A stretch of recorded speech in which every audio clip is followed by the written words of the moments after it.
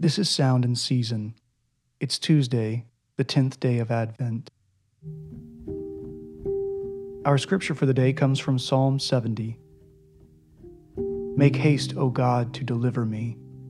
O Lord, make haste to help me. Let them be put to shame and confusion who seek my life. Let them be turned back and brought to dishonor who delight in my hurt. Let them turn back because of their shame who say, Aha, aha.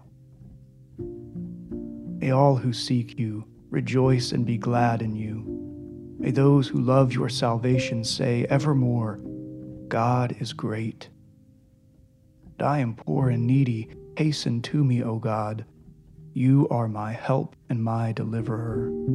O Lord, do not delay. This is the word of the Lord. Thanks be to God.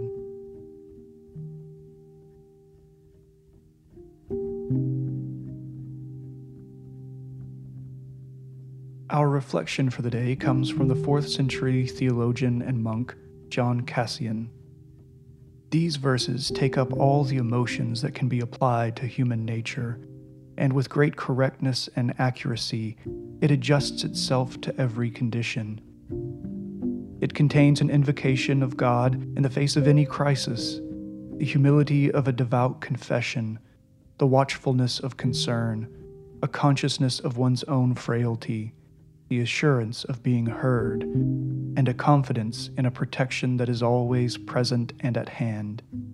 This psalm, I say, is necessary and useful for each of us, in whatever condition we may live, or whoever desires to be helped always and in all things show that they need God, not only in hard and sad affairs, but also and equally as much in favorable and joyful times, so that just as one may be snatched from the former, they too may abide in the latter, knowing that in neither sad affairs nor favorable times can human frailty endure without God's care.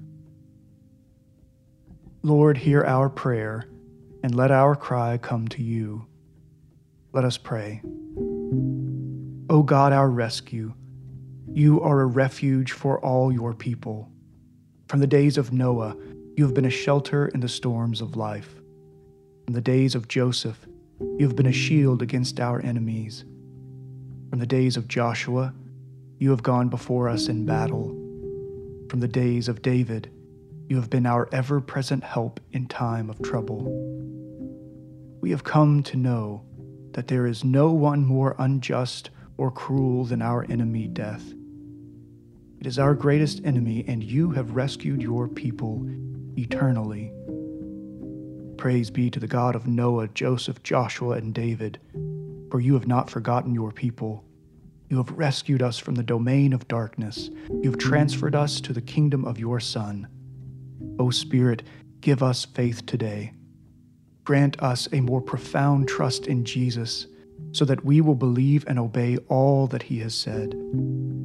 O Lord Jesus, you are our hope and our trust.